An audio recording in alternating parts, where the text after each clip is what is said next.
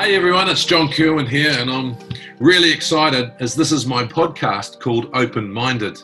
This podcast is interviewing inspirational people from all walks of life. I want to give you the real stuff that's happening every day in the minds of these leaders, how they stay well in high pressure roles, how they build resilience in themselves, how they look after their people, and how can you invest in yourself and your people to do mental well-being well.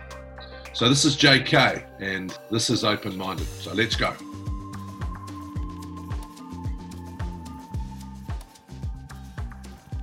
Well, hi everyone, and welcome to this episode where I'm putting the shoe on the other foot. Aha, how good is that?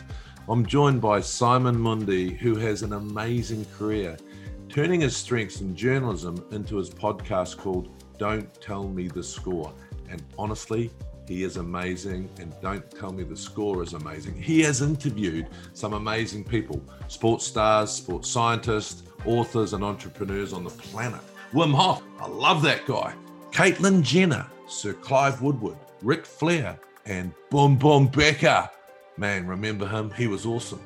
And now Simon is someone who is really self-aware. He puts things into perspective. We discussed lots of things, including kindness, being present, identity, self-talk, and embracing your feminine side. I absolutely loved putting the shoe on the other foot. I think Simon is an amazing man. Hope you enjoy it. Thanks for joining me, mate. You have an absolutely amazing career in podcasts. Obviously, you've been a journalist for a long, long time. You've turned your sort of strengths in journalism and into the podcast. So, mate, how did all that start, and what does it feel like being on the other end of the stick tonight? Well, so I'll take that second question first. What does it feel like? Well, first of all, it's 7 a.m. here, so I'm looking out my window. It's still dark. Like I said, it's. I haven't had a shirt on this time in the morning for a long time. I'm hoping the 5-year-old doesn't come in, storming in.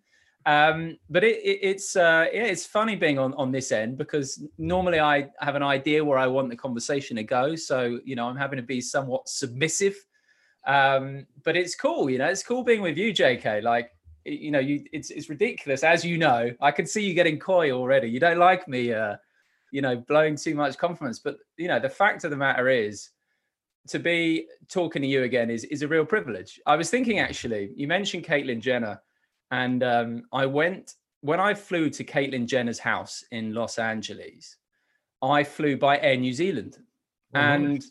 Yeah, and so they had the safety demo on the video, and you were in it, weren't you? You and the rest of the All Blacks. And I remember, and I was immediately drawn to you, and I was thinking, oh, that's John Kerwin, because obviously, as I said to you, when I was growing up, my father is a huge rugby fan, and we went to the 91 World Cup quarterfinal, semi-final, and final. And as I said, that little part of me before we started recording, as I said, that little part of me, that the inner child, you could say, he had you on that pedestal. So to have got to understand your story, and then to be here chatting to you, this is the third time we've spoken. It's super cool. It's one of those things, and it's interesting watching my brain, how it reacts to it, whether it's like, there's still that part that goes, oh, I hope this goes well. And then noticing that and letting that go, and actually thinking, no, enjoy the experience, because this is, this is you. And then just the fact that we are, we're on friendly terms. That's a really cool thing, that you've got to reflect on and say, yeah, the 10-year-old me would be thrilled. So so there's a lot of feelings about being here with you, JK, put it that way. And in terms of my career, well, God, where to start? I did. Do you mind if I tell the longish story, JK? Of course, mate. We want the long story. The long story. Okay, so my man. Yeah. So I was always a talker at school. I always got in a bit of trouble for having a bit of a loose mouth, and we did one of those sort of psychometric tests, and they said, what do you? It pointed to what they advised people to do, and mine was very clear: journalism. And my passion was Wimbledon, which is Yeah, sorry, I'm doing the mirror, but you can see that picture. Anyway, behind my shoulder, my passion was Wimbledon. So I ended up going to university, did broadcast journalism, and then I went traveling after I finished university to Australia, lived in Australia for a year, came to New Zealand. I was there in 2003 when England won the World Cup, when New Zealand lost in that semi-final again. And I remember that, mate. It's just great my memory. I couldn't believe it. You know, the fact that England won something was awesome. I mean, it was incredible. It shows the power of belief. But that's a whole other story. Say again. Jonny Wilkinson. Jonny Wilkinson. He's been on the pod and talking, about his journey there and after that was fascinating, really fascinating. But I came back from traveling and lost my way a little bit, and I worked doing some other jobs. I did some salesy type stuff, but I always had this sort of part of me that knew that I had my ladder up against the wrong wall, and the universe moves in mysterious ways, and some serendipitous stuff happened, and I ended up going on a radio station, and they said, "Oh, you're not bad." And I thought, "What am I doing?" I trained to do this. So, in my mid-20s, I took a big leap sideways out of sales and took a big pay cut, and went and worked for a small radio station, and immediately was just like, okay, I'm in the right place now. I'm earning a lot less, but this is my thing, And then from there, things just went quickly. I was really lucky. Again, just things would happen at just the right time. It feels like I've got a bit of a guardian angel looking over me. People would leave jobs just at the right moment. And I got a job, first of all, Radio Wimbledon. And that for me was, on the first morning at Radio Wimbledon, again, like I said, talking to you, that little boy who used to love watching Wimbledon, sat there on the hill. I was just like, I can't believe I'm here. I can't believe I'm doing this. I'm sure it was, I'd love to hear what it was like when you first put on the All Black jersey. It's that feeling of, God, I can't actually believe I'm here. Anyway, fast forward, did that for a few years, worked for the BBC, got a job at the BBC for Radio 1, which is the biggest youth radio station in the country, arguably in the world. Again, when I worked there, I had, feelings of, I'm not good enough for this. I shouldn't be here. They'll find me out soon enough. Did that for a few years, did some great stuff. I covered the Olympics in 2012, the World Cup in Brazil in 2014, Andy Murray winning Wimbledon, all these things. But what I found was that I found reporting on sport just, I hate to say it, but just a little bit shallow, insofar as I was talking about results, and I was talking about tactics, and I was speaking to fans and loving the fans element. What's it like being at this event? And they're like, amazing. So conveying the energy of events, I loved all that. But you just scratch the surface. Interviews were 3-5 minutes long. You do get clips of managers. If I was going into an interview, I would be thinking, okay, what is the line that I can get, the news line? So, this manager says this guy's rubbish, something that will get in the papers. And I just found that a little shallow, whereas my personal interest was really in well-being. I think I was on a bit of I was on a well-being journey of my own. I know we've spoken about yours, but I was really trying to understand myself, understand why I felt certain things, understand why I had difficulties in certain areas. I had real problems, I think, particularly around, say, intimacy. And all these things were sort of going on. So in my own personal life, I was really interested in well-being, even through to sort of the nature of reality, all this kind of stuff. It really, what it means to be human and all that. And it was going on, and I just felt that I'd love to combine the two. And I've always thought sport is such a good metaphor for life. If I'm going and playing tennis is my favorite sport. If I'm playing tennis and, I've got lots of other stressful things going on in my life. If I'm playing against someone and I'm serving at 4-5 down, 30 all, I feel anxious. I feel anxiety, and nothing else in my life matters. But at that moment, that is the most important thing. And, and it can feel almost, it's so significant. No one cares, but that's what my brain is telling me. And so I went and I spoke to a boss at the BBC who was who again serendipitously quite liked me. She thought I brought a certain energy to my job there, and just pitched the idea of doing a podcast that brought sport and well-being and life, what sport teaches us about life together, and sold it along the lines of that, in this country, there's a real football obsession, soccer obsession. And I think, you either get that language or you don't. And I think there's a lot of people who perhaps switch off to sport because they feel like they're not part of this in language or whatever. But anyone can learn anything from sport, as far as I'm concerned, just from what it teaches us about, whether it be discipline or tribalism or any of these things. And she loved it. She loved the idea. And she said, yeah, okay, great. And said, what do you like? Do you want to do it on the Today program, which is this program Radio 4? I said, no. I'd like a podcast. And she said, fine. I don't think she really understood what a podcast was, to be honest with you. And, I got the podcast, and that was 2 years ago. And since then I haven't missed a week. It's been nearly 120 episodes. And, I've had some fascinating conversations, haven't yet run out of things to talk about. A lot of the same stuff keeps coming up, but yeah, that's the potted history, JK. That was a long first answer, wasn't it? That's awesome. That was awesome. The two interesting things for me that I'm really interested in about you. I mean, you've been quite open about your mental health. You just talked about one of your sharks, for example, intimacy, all that sort of stuff. I mean, right now, two questions. Really, really hard time for journalists, right? It looks like people are losing their jobs. Have to reinvent yourself often. So how are you facing those challenges in your industry around you at the moment? And have you done the podcast also to try and learn about you?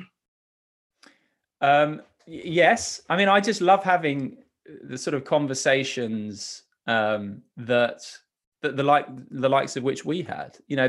To me, those are the conversations I would like to have. I like to have, full stop. I can't help but to some degree psychoanalyze myself, my friends, my family. It's what I tend to be drawn towards. I'm a big thinker. My brain's always going, and I'm always trying to understand things. And a lot of my friends would kind of come to me, I think, and ask me opinions on this kind of thing. It's something that is a real natural draw. So I do just feel very lucky. When I started out, or as I do it, I don't tend to do the normal journalistic thing, which is think about my audience or who my audience is, because actually my view is, as with anything, authenticity is really important. And so I try and have conversations that I find interesting. And then my view is that naturally that authenticity, or that will naturally then resonate with people. Because I think if I think too much about, I should be asking this or should be doing that, it might not, it doesn't necessarily land, if you like. So yeah, I think I've learned a hell of a lot, whether it be about the way I talk to myself, about, what's important in life, through to, circadian rhythms, sleeping well. I always quote your, switch your computer off. I'm always telling that story, your shark stuff. So, I'm very fortunate that I have conversations that allow me to be really present and really engaged. And, I'll sit there a lot of the time and just think, I'm loving this. I'm really loving connecting with someone, full stop. And not just someone, but someone who I find really interesting and really respect, about topics that I think are really important. And then obviously on top of that, I might get the, lovely emails from people saying that the podcast has made a real difference to them. And that's just an incredible privilege. So it ticks a lot of boxes. What was your first question, JK? It was just how I have a lot of friends who are journalists. And reinventing. Yeah, sure. Your So industry right now is like incredibly difficult. People getting laid off. I mean, how do you face those stresses and anxieties, and what do? You change direction? You know, is podcast changing direction? What do you do? well, it's interesting you say that actually, JK, because to be honest with you, I'm in the middle of that to the nth degree. I changed the terms of my engagement with the BBC recently. So I was no longer a full-time member of staff, and I've changed and I've gone freelance, and I'm providing the podcast for the BBC as a supplier through my company, and as well I'm writing a book based on the conversations I've had, and I'm sort of producing other podcasts. But I've taken a bit of a leap. I think that it's a really hard time. It's a really interesting time. Journalism is definitely under attack, but there's that sort of stoic idea, isn't there, that within any difficulty there is opportunity. And one thing that one of the themes that continually comes up is around taking risks. So I'm in the middle of taking a big risk. So I am going to be probably breaking news. I don't know whether to share this or not, but potentially changing how I provide my podcast. And yeah, it's I have to say, JK, at the moment, it's a stressful time. I've actually found that even some of the stuff with the book is not what I thought it was in terms of deals I had in place. So I've got a hell of a lot going on. And how do I deal with it? I'm very fortunate that my other half is she is very, very supportive, and she works in publishing herself. So she works for Hello Magazine, and she is an amazing writer and editor. So I lean on her. I try and live in daytime capsules. One bit like you, just one day. I know that the mind can leap forward and think this is going to go wrong, that's going to go wrong, and I think just watching out for that. So I try and sort of live in daytime capsules, and then as well just try and relate to my thoughts differently, and understand that thoughts are not based in reality. I think that's something I'm really fascinated by, is what are thoughts and the impact they have in terms of our identity, the way we sort of see the world. And just, I've got to be honest with you, I just try and have a bit of faith that things will work out, and that there's bigger forces at play, and that, if I look at my life, if when I've taken a path that turns out to have been one that has been valuable to me, for example, getting back into journalism, things have tended to slightly fall in place. So I just try and have faith that that things will work out, and just do one thing at a time. But some days are much more stressful and hard than the others, and it's still a work in progress for sure. Like I think of you, and you talk about how your sharks occasionally will come up when you're not looking after yourself, and I think I could certainly improve in that area. I'm still not great. I push myself too hard. I don't think I'm as kind to myself as I could be. So yeah, I mean, I don't know if that answers your question or not, but it was awesome. But so it was really interesting to, I'm starting to do a few of these podcasts, right? And full of self-doubt. I mean, JK, what are you doing, you idiot? Like, and I know that when you've spoken to a lot of your guests, and you're one of the best, so you've got one of the highest rating podcasts. I mean, do you ever sit there and doubt yourself, thinking, what are you doing, Simon? And what do you do with those thoughts to control them? All the time is the answer. Yeah, all the time, for sure. I think sometimes my process for preparing for a podcast, I am thorough with my preparation, and I enjoy doing the research. You knew more about me than I knew. I mean, yeah, I loved, I mean, to be honest with you, JK, I hadn't realized why you had been knighted. I knew you were Sir John Cohen, but I hadn't realized why. So finding that out was fascinating. But I'm very thorough with my preparation. And then I think, how I feel is a key element of it. If I'm feeling calm and relaxed, and I can hear the little one's just woken up. If I'm feeling calm and relaxed and, letting go in that kind of, surrender, if you like, then I sort of have faith that things will work out. But oftentimes I don't feel like that. Or sometimes the connection isn't quite right. Sometimes I haven't had a chance to do as much prep as I would like. And then those thoughts pop up. But I think, like I said, I'm fascinated by thought, because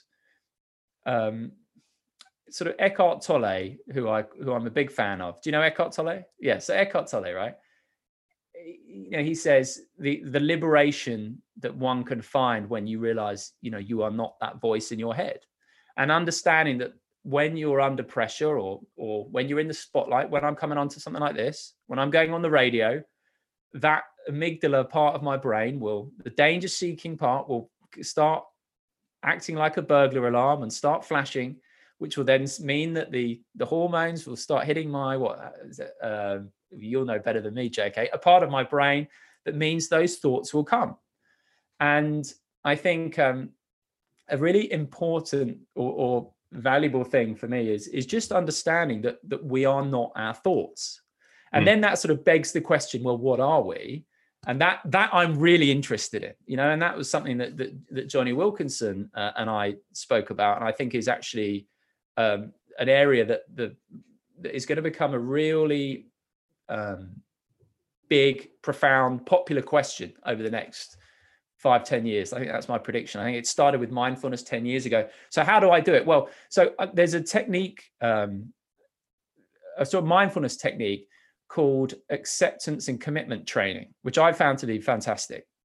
And it's all about how you relate to your thoughts.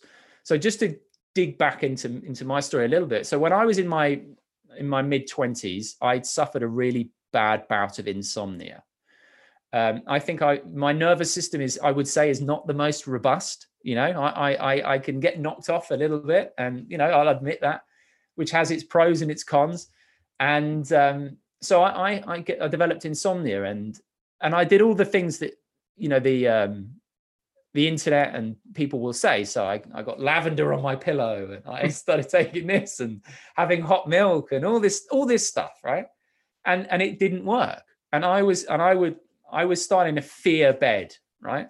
And I'd be looking, the back of my mind all day would be, oh, I hope I sleep tonight. I hope I sleep tonight. And as I got closer to bed, and I'd be doing everything, and then I would go into the bedroom and get in bed, and my heart would start going. I was scared of my bed, which is not a good place to be. And I basically found this guy called Dr. Guy Meadows, who I've interviewed on the pod.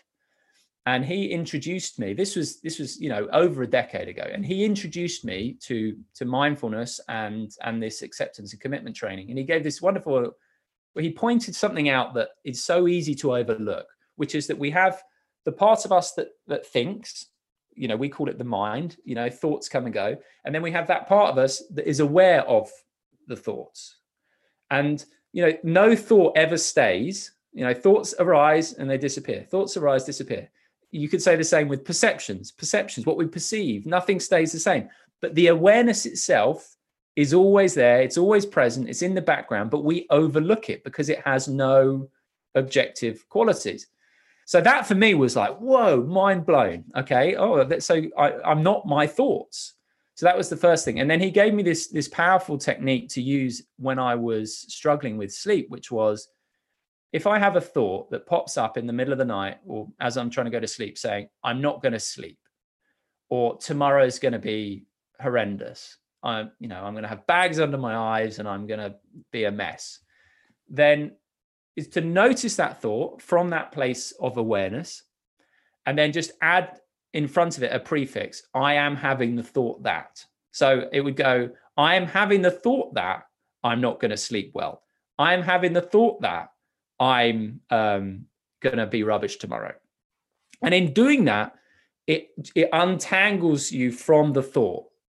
And also, after that, I would come into my feelings. So I would feel my face on the pillow, and I would, perhaps bring my attention to my breath or whatever.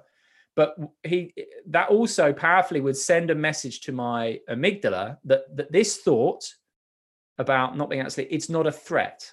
And so over time, my amygdala learned that bed and the thoughts I had about bed were not a threat. And over time, my sleep improved. So that technique, though, is something that I could apply in any area. So I remember when I was doing London 2012, Super Saturday, very famous day here in the UK, because it was the day that there were 3 gold medals won within about 2 hours in the Olympic Stadium in London. And I was doing a report for TV, and it was the first time I was doing a live report for TV, and I could feel this anxiety rising in me. Okay, the thoughts coming on, like, what if I don't say the right thing, and what if this goes wrong? And this, and I wasn't particularly adept at the time of using this technique in a different way. So I was trying to get rid of this feeling of anxiety. I was trying to push it away or ignore it. And obviously that doesn't work. You know, if you do anything, you're essentially what you resist persists, that old thing. And this anxiety just grew and grew and grew, and threatened to overwhelm me. You know, I was probably shaking like a leaf before I went up. Fortunately, as is often the case, the adrenaline kicks in, and I was fine. I got through it, and no one would have known. But the experience was not a pleasant one.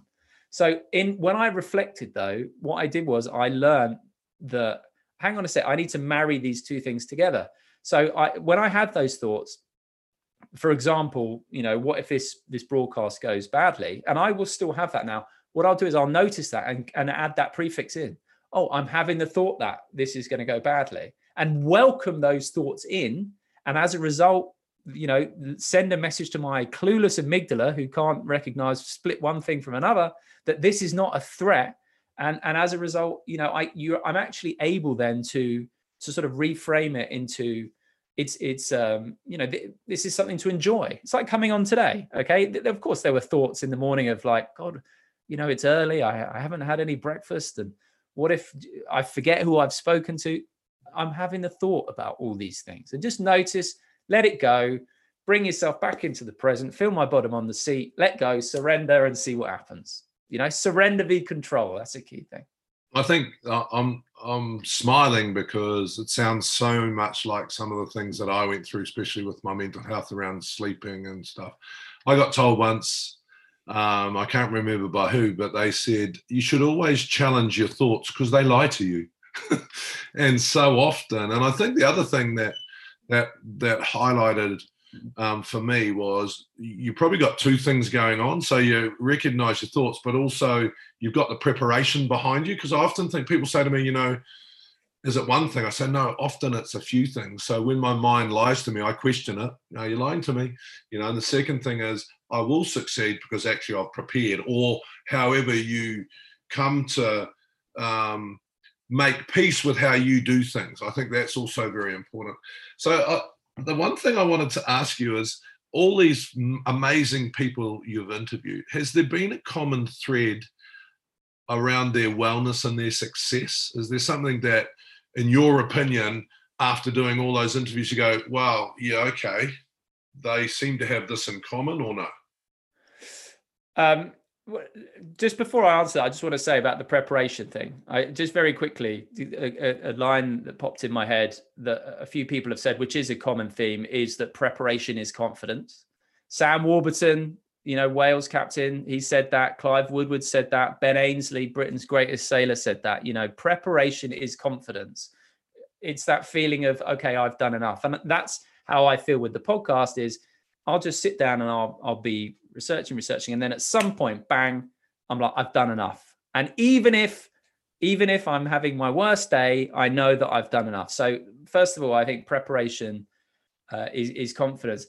You know, I think in terms of my guest, it's a funny one because I think that I think top level sport is interesting because it's so demanding and so all encompassing, and in a way lacks a certain balance. And then also it's people are, because of the society in which we live in, where celebrity is very important, sports people are now celebrities. And so, in my industry of broadcasting, if you're successful, you get known as talent. And if you get known as talent, then you get treated as talent. I'm sure you know what it's like, JK. You'd certainly fall in this bracket. You know what it's like. Like, people treat you differently, I'm sure, to a certain degree. And I think something I've realized is that the number of sports people who struggle when they retire, and because I think being a top sports person, your career is relatively short. So if you're lucky now, mid-30s, something like that, and you're still you're still really young at that age, and all of a sudden your identity to some degree is gone. And so this has certainly been an interesting theme, and also something I've observed, as a sports reporter myself. And there was some interesting research that says something like 50% of elite athletes struggle with their mental health when they retire. There are various reasons for that. It's been suggested, whether it be the routine and the support they get, but a really big part of it is around identity. And there are a couple of people that spring to mind. So Jonny Wilkinson was one, and Jamie Peacock is another. So Jamie Peacock, I'll start with Jamie Peacock. So he was the British Rugby League captain, and he was quite rare. And I spoke to him. Fascinating guy, lovely guy, really humble, just a really great guy, really good. One of my favorite episodes. Not quite as good as the one with you, JK, but it's top 10. All right. And so you're a good liar. JK, I'm always pushing our episode. I promise you, JK. And I said to him, why do you think that you were able to transition out of sport so well? And he said, there are two things. First of all, to understand that as a sports person, you're learning some really valuable skills that are applicable in everyday life. So, as when he was playing in his rugby team, if he came up against a stronger team, he would be having to solve a solution. He's having to think, okay, this team are expected to win. So how are we going to solve this solution? How are we going to, work this out? So there are skills around problem solving, but also around reflection, around, being honest with yourself about your performance, all those type of skills that are actually some people overlook that can be applied in so many areas. So that was one thing.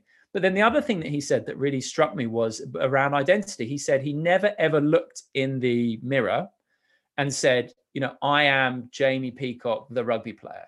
He would say, I'm Jamie and I play rugby. So it was just something he did. It was never his identity. And I think that this is a really sort of significant point is, I don't know what it's like. Well, I'm sure it's similar in New Zealand, but the first question anyone gets asked at a dinner party, certainly here, or in conversation, or one of the first is, what do you do? So all of our identity is bound up in what we do in a lot of cases. And obviously that's particularly the case with sports people because they're held in such high regard. So I think the degree to which people associate with their role, I think that's really significant. And so some people have been able to really move through that and just take the lessons from what they've learned from their sport and move seamlessly through. But a lot of people, whether I've spoken to or I observe, really sort of get stuck in the past. That perhaps there are a lot of pundits. I know you're a pundit, but you've got various other hats, right? But there are a lot of pundits I see around who are still, I'm that guy. I'm that guy that did something 10 years, 20 years ago. And Jonny Wilkinson, he and I share a love of fermenting. So I make kefir and he makes kombucha and stuff. And he's got a company called Number One Kombucha. And the story behind it, I think, is really interesting because it's NO.1, number one, spelt like that. And he said, it's got two parts to it, which is that by all means, strive to be number one, strive to be number one. But if you remove that dot, you're no one. And I think it's really powerful because, it's separating who you are from what you do and the degree to which you're able to do that. So if I think Will Carling, I'm sure you played against Will, right? So Will, when he retired, he had a rough time because he was a bit of a cad. He was seen as a bit of a cad. There were various, stories in the press around his, his private life. So he had a really rough couple of years, but actually it ended up being a bit of a blessing because he said it completely sucked the air out of his ego. And as a result, now he's got very little rugby memorabilia. He's like, no, that was then. That was fun. The relationships I had were great, and I still have my friendships. But that was then. I'm not clinging on to this past identity. And his new identity, it's around the businesses he does, but also, his family is so important to him. Mike Brearley, who was the England captain, cricket captain, he was as soon as he retired, he became a top psychoanalyst. He was president or chairman or whatever it was of the British Psychoanalytical Society. So he left that identity behind and he moved on. But it's the ones who I think whose identity is so bound up in what they do, that seems to be be problematic once people retire, and is also perhaps why it goes to their head while they're playing, perhaps to a certain degree. So I think that identity, that question of identity, is really significant. I had to make peace with my ego because I think, and I see this a lot, and especially. When people say to me, you're an All Black and all that sort of stuff, I judge people who are the best as All Blacks. So I see All Blacks, you're an All Black for me because you strive, you've got a successful podcast.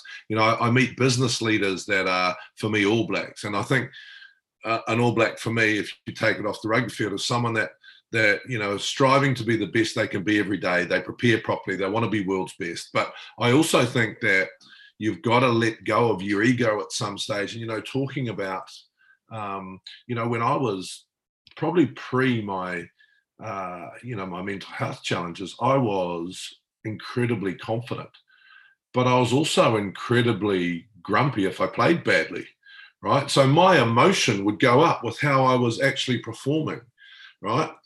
And I don't know, are you the same? Like you are now in a situation where you might get off a podcast with me or someone else and people don't like it or you get criticized. I mean, do you separate your identity from your work, or how do you do that? Because I know that's one of the problems that rugby, people who suffer after sport, like you just said, suffer from that sort of, I'm attached to my performance.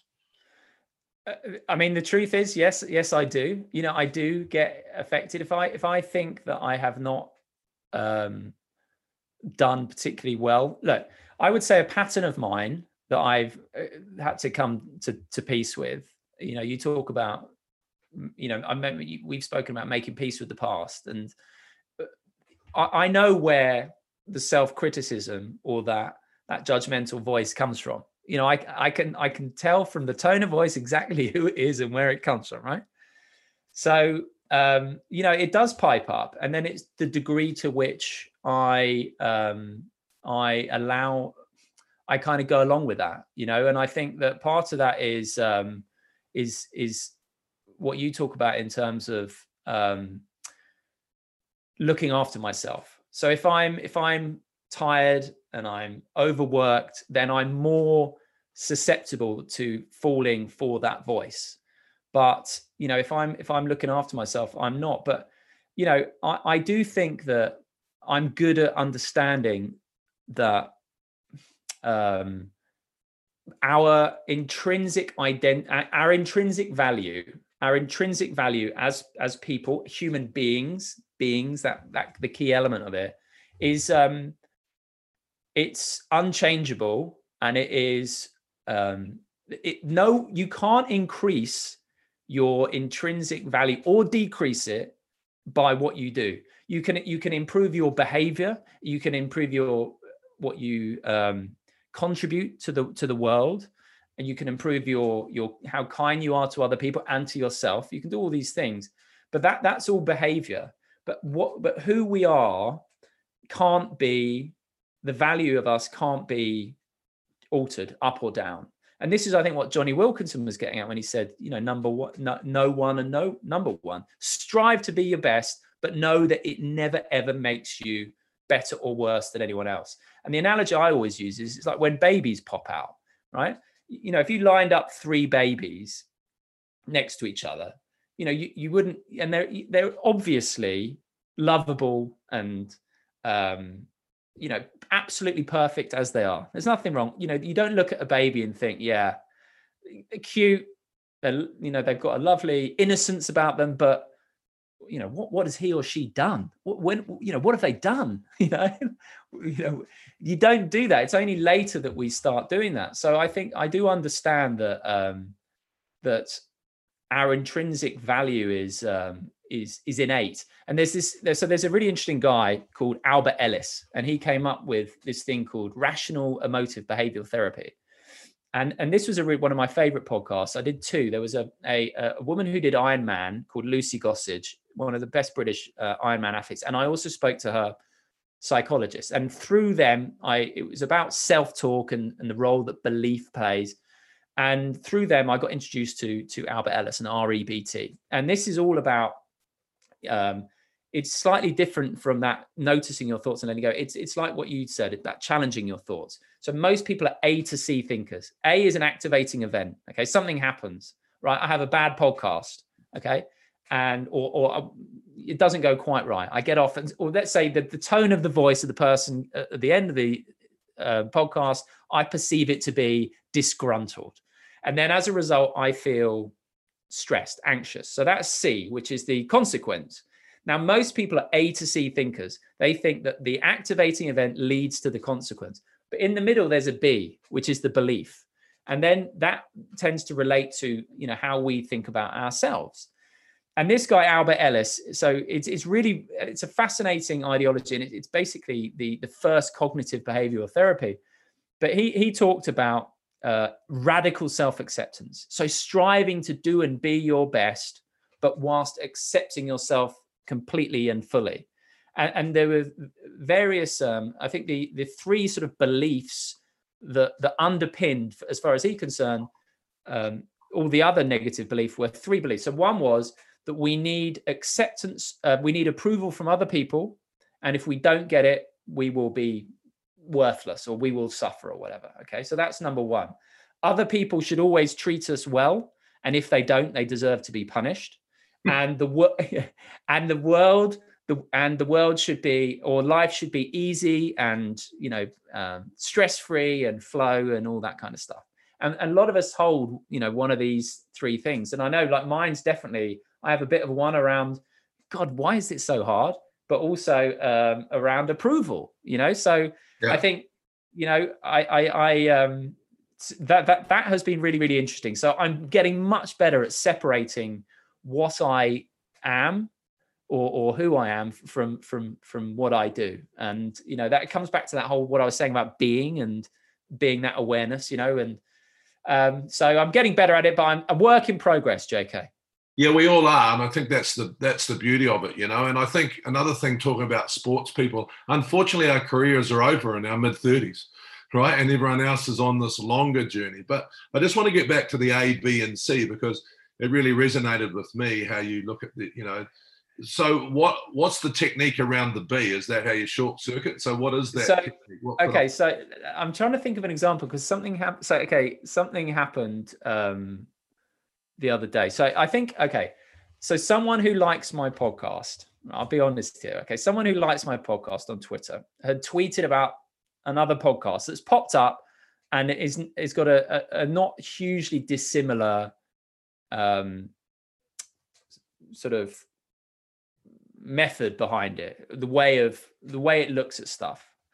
I'm not saying that they nicked my idea, but anyway, and this guy had written this tweet sort of complimenting this other podcast, and on it was a guest of mine, or a guest who I'd previously had on, and someone who I've spoken to for the book, and I'm having a few complications regarding the book in terms of getting permissions. I'll just say that, which is a bit of a headache going on at the moment. So then I saw this tweet, and then I started to feel a bit stressed. I noticed myself feeling stressed, and I thought, okay, so what's really going on? So I seen the tweet, which is this activating event, and the C is the anxiety. So I thought, okay, what do I believe about this? And my belief was, this podcast is going to get all the best guests now, instead of me, even though I've had this person on. And then as well, this person isn't going to want to give their approval to be in my book, having spoken to. And I start to sort of think, okay, then actually what you do is, so it's A, B, C, D, E. So D is the disputing bit. Okay. So I've uncovered some of the belief around this isn't going to happen, that's not going to happen. And then the D is the disputing bit, and then the E is the new effect. Okay, so I've had a thing: A, tweet; C, anxiety; B, belief that this is going to impact me in some way. Okay, and what does that also say about me? It means that I think the world should be conform to what I want. Okay, things don't necessarily go that way. Also that this. I'm not going to get approval. There's something there around approval. Okay. So then you start getting into rational or irrational beliefs. Okay. Are these facts? Are these true? And I've no idea whether this person will definitively give me his approval to be in the book or not. I hope he will. I look back and I think my track record, hang on, I've got some great guests. I never would have believed I would be speaking to JK and Caitlyn Jenner and Johnny Wilkinson and Boris Becker, all this stuff. Hang on. The track record suggests that I'm going to be fine in terms of getting guests. Okay, let's not just fall for this. And I went through this whole process of sort of challenging it, and as a result, boom, the disputing of the belief, the consequence of that anxiety, it completely reduced, and I had a far more rational way of looking at things. The way I would describe it, for me, is so you didn't drive over there and beat the hell out of him, because wasn't that one of your theories? That he's big. First of all, he's bigger than me, JK, so I wouldn't fancy my chances. But it was almost to me like bringing, and I would describe it as like having an adult, like an inner adult. How would I speak to our little girl? How would I reassure her when she has these irrational fears around someone she's watched in a cartoon that's going to come and get her in her bedroom? How do I speak to her, and how do I explain that to her? That same inner voice that suddenly just gets fired up and panicked, bringing that same adult energy to it, and working through the beliefs and disputing it and coming out with a new feeling, and reassuring it and giving it some evidence and some facts, rather than this just leap to the negative catastrophizing conclusion. Does that make sense? Yeah, no, totally makes sense. And it really resonates, because I was talking to a business leader the other day, and he was discussing a particular issue that he was having. And I said, well, what advice would you give to someone who came and saw you? And often when we internalize stuff, we just create all these complications, where if you came, if you had to come to me with that, I probably would have said, well, listen, Simon, you've done a great job, mate. You got all these guests, and, who cares, right? Or whatever. So I think those things are really important, that, you've just got to sometimes say, what advice would I give to myself? Do you know what? Can I just tell you a very little story of someone I spoke to, again, in the world of rugby, Nigel Owens. Okay. Oh, great, man. Amazing guy. So I interviewed Nigel Owens at the Hay Literary Festival, and obviously, I'm sure you know his story, but he tried to take his own life because he couldn't accept his sexuality. And then in terms of him coming out, it's had this huge impact on other people. And he told me this story about how he basically, him coming out had this huge impact on a young guy in particular, who heard his story, had tried to take his own life, and his parents were worried sick. They had no idea. And then one day they were all sat around the kitchen table. And I think maybe his uncle had said, oh, Nigel Owens is refereeing the World Cup final. And, oh, he's gay. And then that does, it's great, really made not a big deal of it. And this kid went and Googled Nigel Owens and found his story. And after the back of that, he came downstairs and he said, Mum and Dad, I've got something to tell you. The reason I was going to take my own life was because I'm gay like Nigel Owens. And they were then able to say, right. Son, this doesn't matter at all. We love you and everything like this and resolved it. And this woman sent Nigel Owens a letter saying, thank you very, very much. Now, when Nigel and I were talking, Nigel used this language where he was like, I will never forgive myself for what I put my parents through in terms of trying to take my own life. I will never till the day I die be able to forgive myself. And I said to Nigel, if that boy said to you, I can't forgive myself for trying to take my own life, what would you say to him?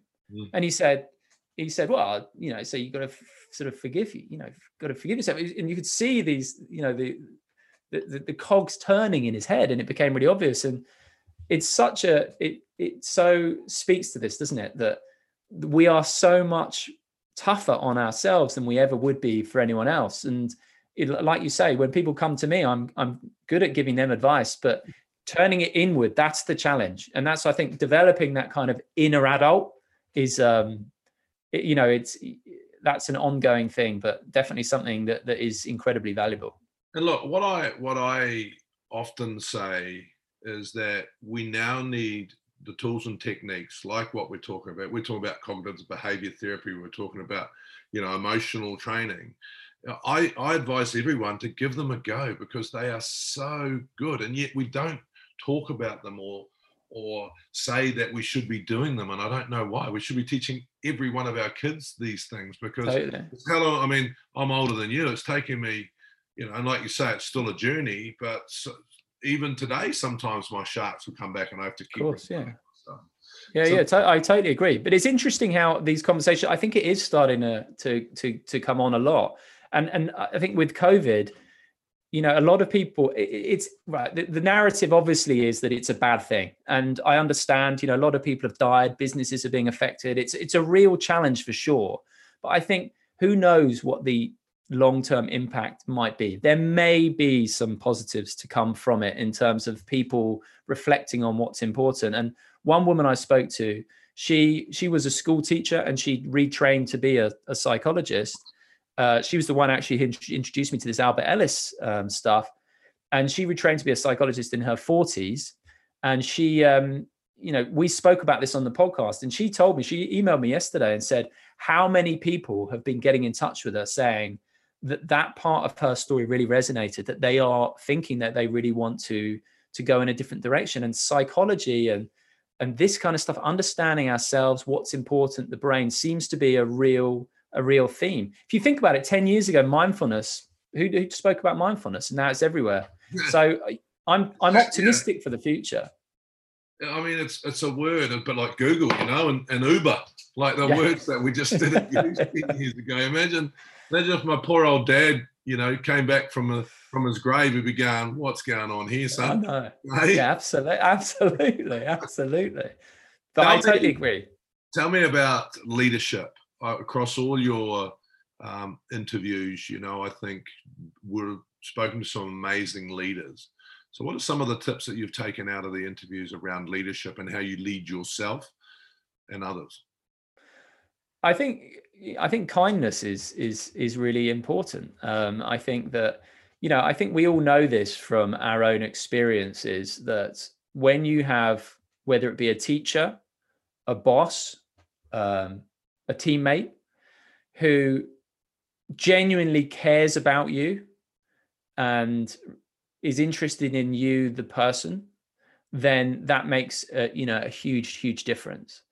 And so there's a guy I spoke to last week, a guy called Nigel Pearson, who's a football manager.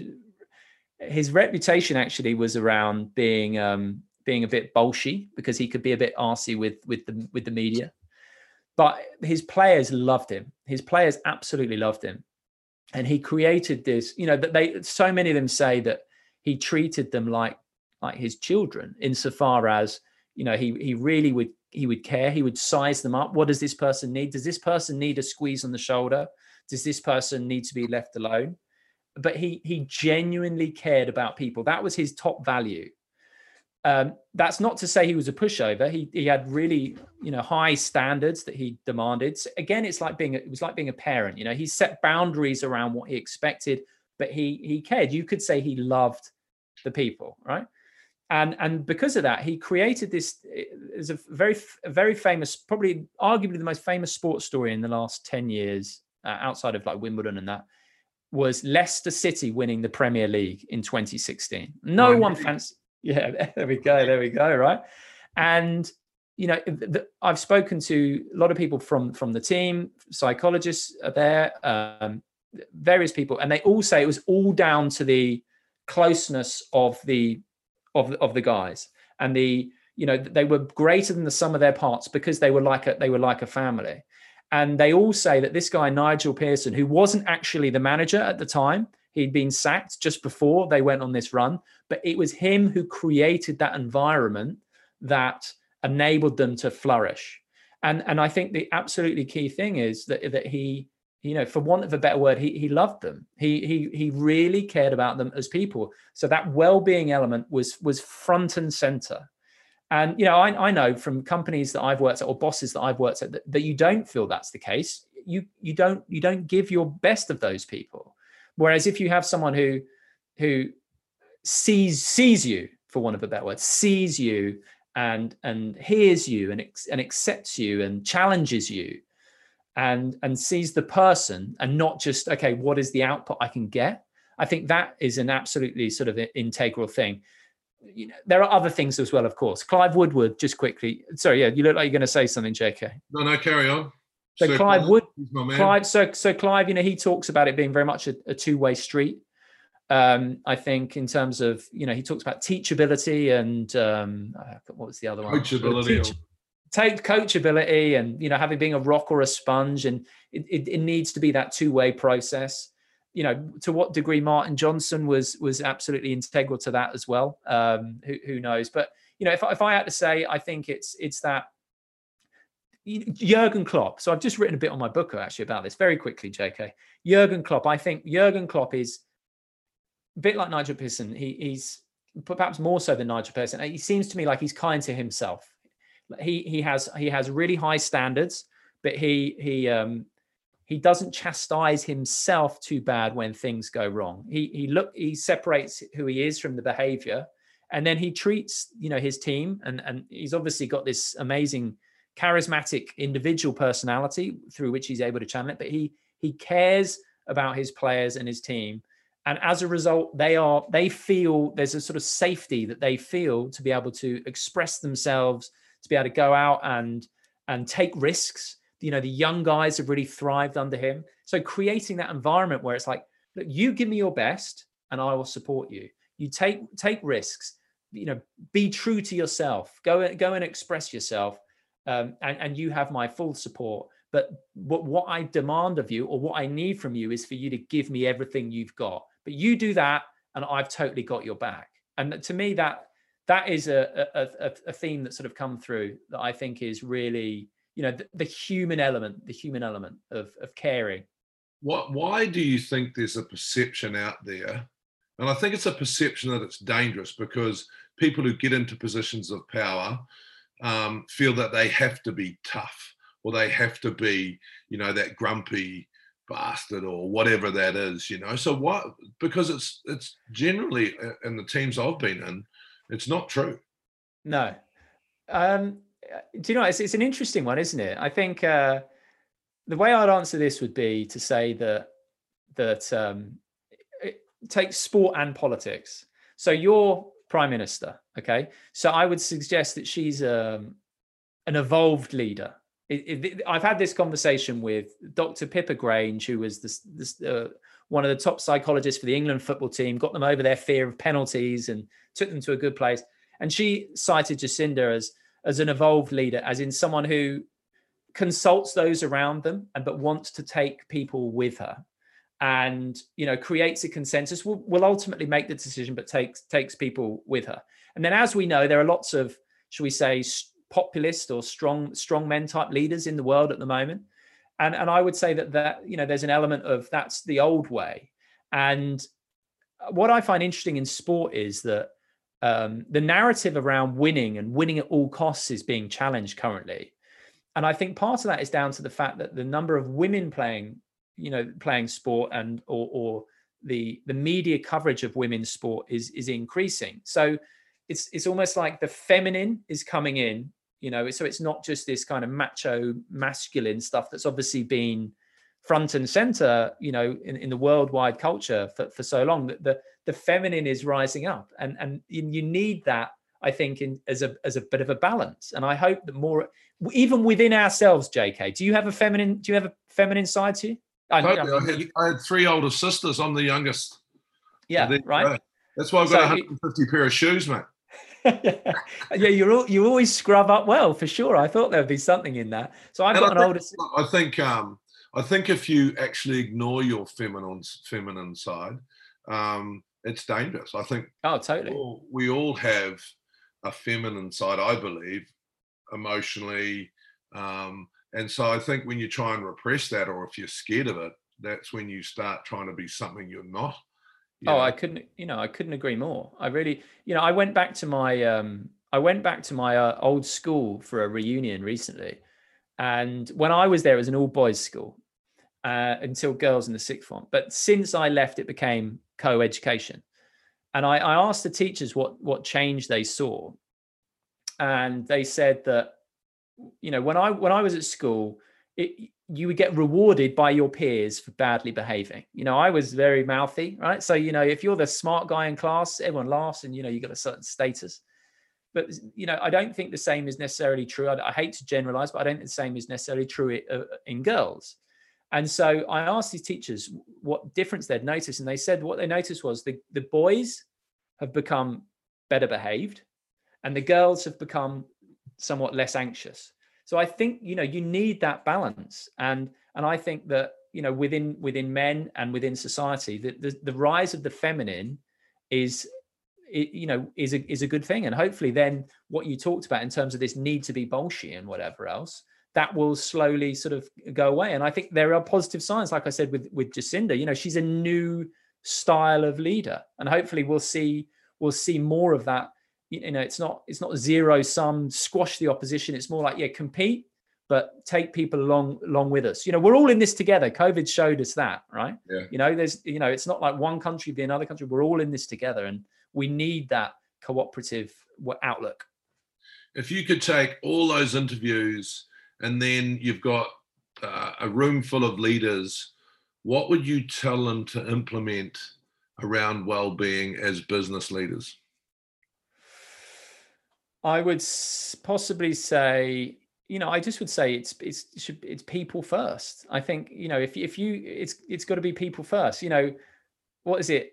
I think it's Bhutan is the only country that doesn't gauge the value of their society on gross domestic product. They actually try and gauge it in terms of happiness, in terms of well-being. And I think, like I said, if I remember at school, the teachers who saw me, as in saw past the naughty, pain in the naughty, the lippy, the pain in the arse, all that stuff that I would be getting sent out of class. The ones who were able to see through that. There was one geography teacher who I'd be messing about in class, and he'd just write up on the board, "Simon is here." And goes, "Simon, it's fine. We see you. We know you're here." And they just shot me down, and I loved him for that. I was like, I'll work hard for you now, right? And I just think, the top value I think of if I've just set up my own company, and if I get to the point where I grow it and hire people, I'd like to think that the top value will be the people, rather than if you. I know from my own experience, I'm sure lots of people understand this, being part of a company and just feeling like you're there as capital, as something to provide output, and therefore you're judged like machinery. we judge machinery in terms of the output it produces. I don't think we should judge people in terms of the output they produce. That's what we want. But how do we get there? You've got to see the person. You've got to value the person individually. Sir Alex Ferguson, he was well known for knowing everyone at Manchester United, from, the guy who was cleaning the locker rooms to the people in the in the cafeteria. He knew them. He knew their families. He knew when their kids' birthdays were. He cared about people. So no wonder he was able to create this winning environment.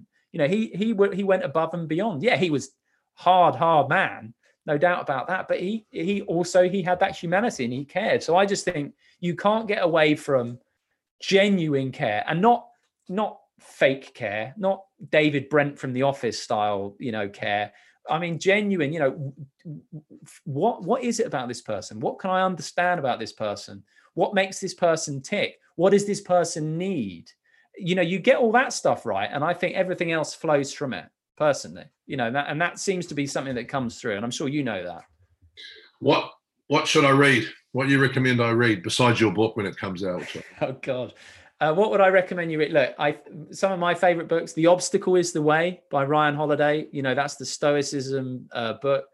I don't think I think The Power of Now by Eckhart Tolle is really amazing. If you want to, understand how to relate to your thoughts a bit differently, and understand that the thoughts or the thinker in your head is not who you are. So who are you? Big question. And then I'm currently reading The Legend of Bagger Vance. And and so forget the movie, okay, ruined by Hollywood by all accounts. But the book is amazing. So it's based on the Bhagavad Gita, and it's all the big questions about who we are, and it uses golf as the great game where you're battling yourself to compete with others, and that is a really a moving book for me. So those would be three: Obstacles the Way, Power Now, and The Legend of Bagger Vance. But don't watch the film. So who are you then? Oh, well, okay. Well, JK, you really want to know this one? I'm you. We're all... So, look, very quickly. I feel sorry for you then. But you're not who you think you are either. So I would say, look, very quickly, let me just explain what I mean by that. So this is something I'm really, really interested in now. And I think that it's really quite profound, is that, okay, everything we experience in life falls into one of four categories: a thought, a feeling, a sensation, and a perception. Okay, so the thoughts we have, that including about ourselves, our self-image, that's a thought. It's not real, it's a thought. Okay, thoughts come, thoughts go. Feelings, emotions. Okay, I feel sad, I feel happy. Perceptions, what I see of the world. Sensations, being pinched. Okay, that's all we experience is one of those four things. But all of them come and go. Has any thought ever stayed with you, JK? No. Has any feeling ever? All of these things come and go, right? When we fall asleep at night, the world disappears, everything like that. But there is one element of our experience that is always there. And that is what we call I. Now, I is nothing other than the awareness that notices the thoughts, the feelings, the sensations, and the perceptions. But when we say I, most of us, what we're actually referring to is a cluster of thoughts and feelings that we have about ourselves, is self-image.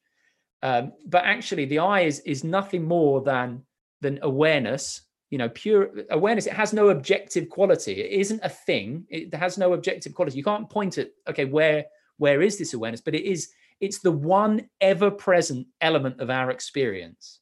And so, okay, if it's the one ever-present element of our experience, the only thing that does not come and go, that has to be who we are, because everything else comes and goes. If you strip things back, it has to be that. And because it has no objective qualities apart from being aware and being itself, that means, it doesn't have individual qualities. And the implication is, therefore, and I hate to be too spiritual, people will be going, this is ridiculous now. But the implication of that is that the being that I share is the same as the being that you share is the same as the being that anyone shares. And this is known as sort of non-duality. This is what Johnny Wilkins is into. This is what Buddhism points to, is that, that the I that we all think we are is not, that's the small self. And then the real I is the awareness, and it's the awareness that we all share. I think that's really profound, mate. I love it, actually, because it's got me thinking. And while you were explaining, I sort of thought, well, if that's the case, then what Michael Jones said to me, which changed my life, was, JK, you've got a good heart. So if I've got all those other things going around all the time, my real belief is that I've got a good heart. And that is my being, As long as I keep anchoring back to that, then I can... things I should do. Absolutely. Like, it's, again, to come back to the baby analogy, right? Like, a baby doesn't judge itself. A baby just is, and is lovable for just being. And that's at our core, that's what we are. It's just as the ego develops and we start, I need this, I need that. I need fixing. I need to fix myself, which, as you know, I think it's more about acceptance rather than fixing or self-esteem, even, this judging ourselves. No, it's this. If you can get in touch with that innate part of us, that being part of us, then that's where the value, I think, it really is. That's the spiritual. Now, I don't want you. No, that was awesome. I don't want you to think that I'd ever be as good as you. But who should I interview next? And I won't steal anyone. Listen. I would say try Johnny Wilkinson. Cool. Yeah, try Johnny. And because the stuff I've just spoken about just now, he explains it beautifully. To take the example of pressure. Right? So very last quick story, JK. Right. So he and Clive Woodward have a very different view of pressure. So Clive's like, pressure, performing under pressure, da da da da. And Johnny's like, no, pressure only exists up here. Okay. And now you'll know this from playing sport. Okay. Why do we all play sport? Why do we love sport? Like, when I'm playing tennis, I love it because I'm lost in it. I am all the other stuff, all the yesterday and tomorrow and everything goes. I'm there. I'm present. And when someone chokes, when someone has the yips, what's going on? They're becoming self-conscious. It's this question, as he would say. You might say, what if this goes wrong for me? But then you can even slim that down and go, what about me? So it's that me again.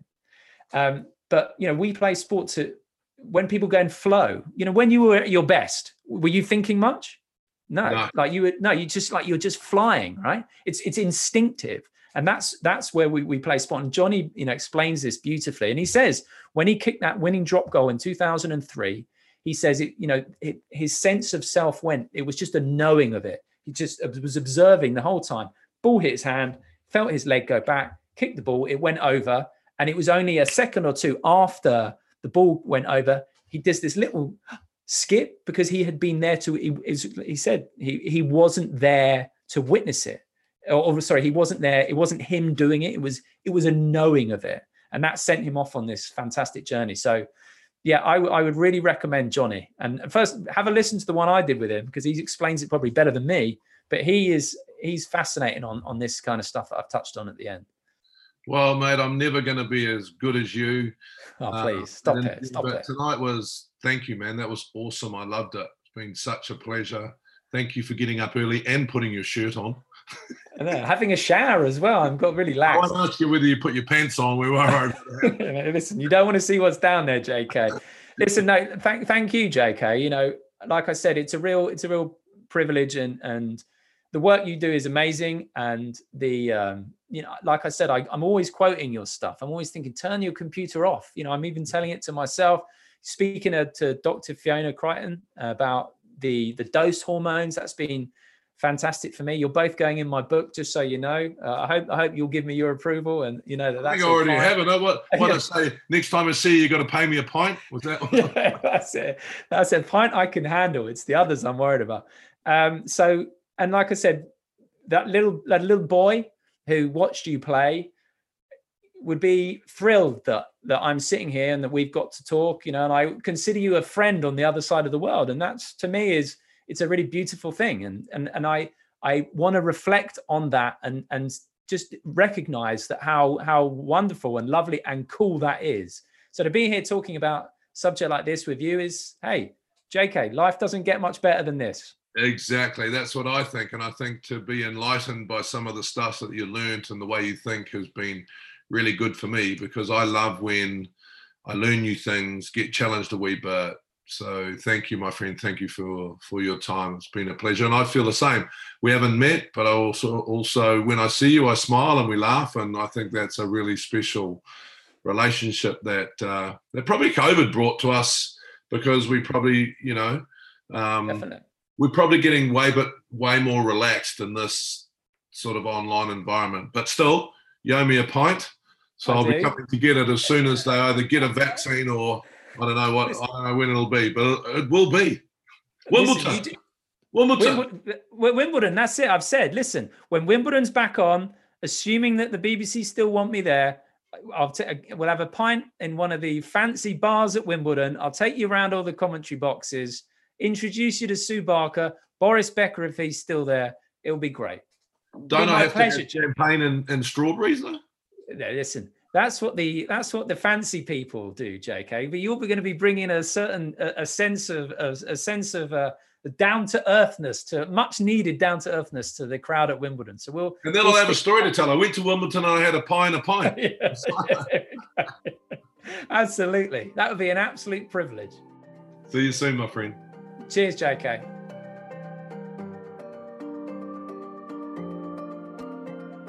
Thanks so much for listening to this episode of Open Minded. If you like the podcast, make sure to subscribe. This podcast is everywhere you get your podcasts, so make sure you do that. I don't need to tell you how, and then you'll get my new episode straight away. And if you can leave a review, tell everyone you know about it, it'd be awesome. If you could help spread the word about the show, thanks. But also, I'd love to get your feedback. I'm new to this, I want to get better, and I want to know what you want to know about mental well-being. So please reach out to us, and thanks, and I'll see you all soon.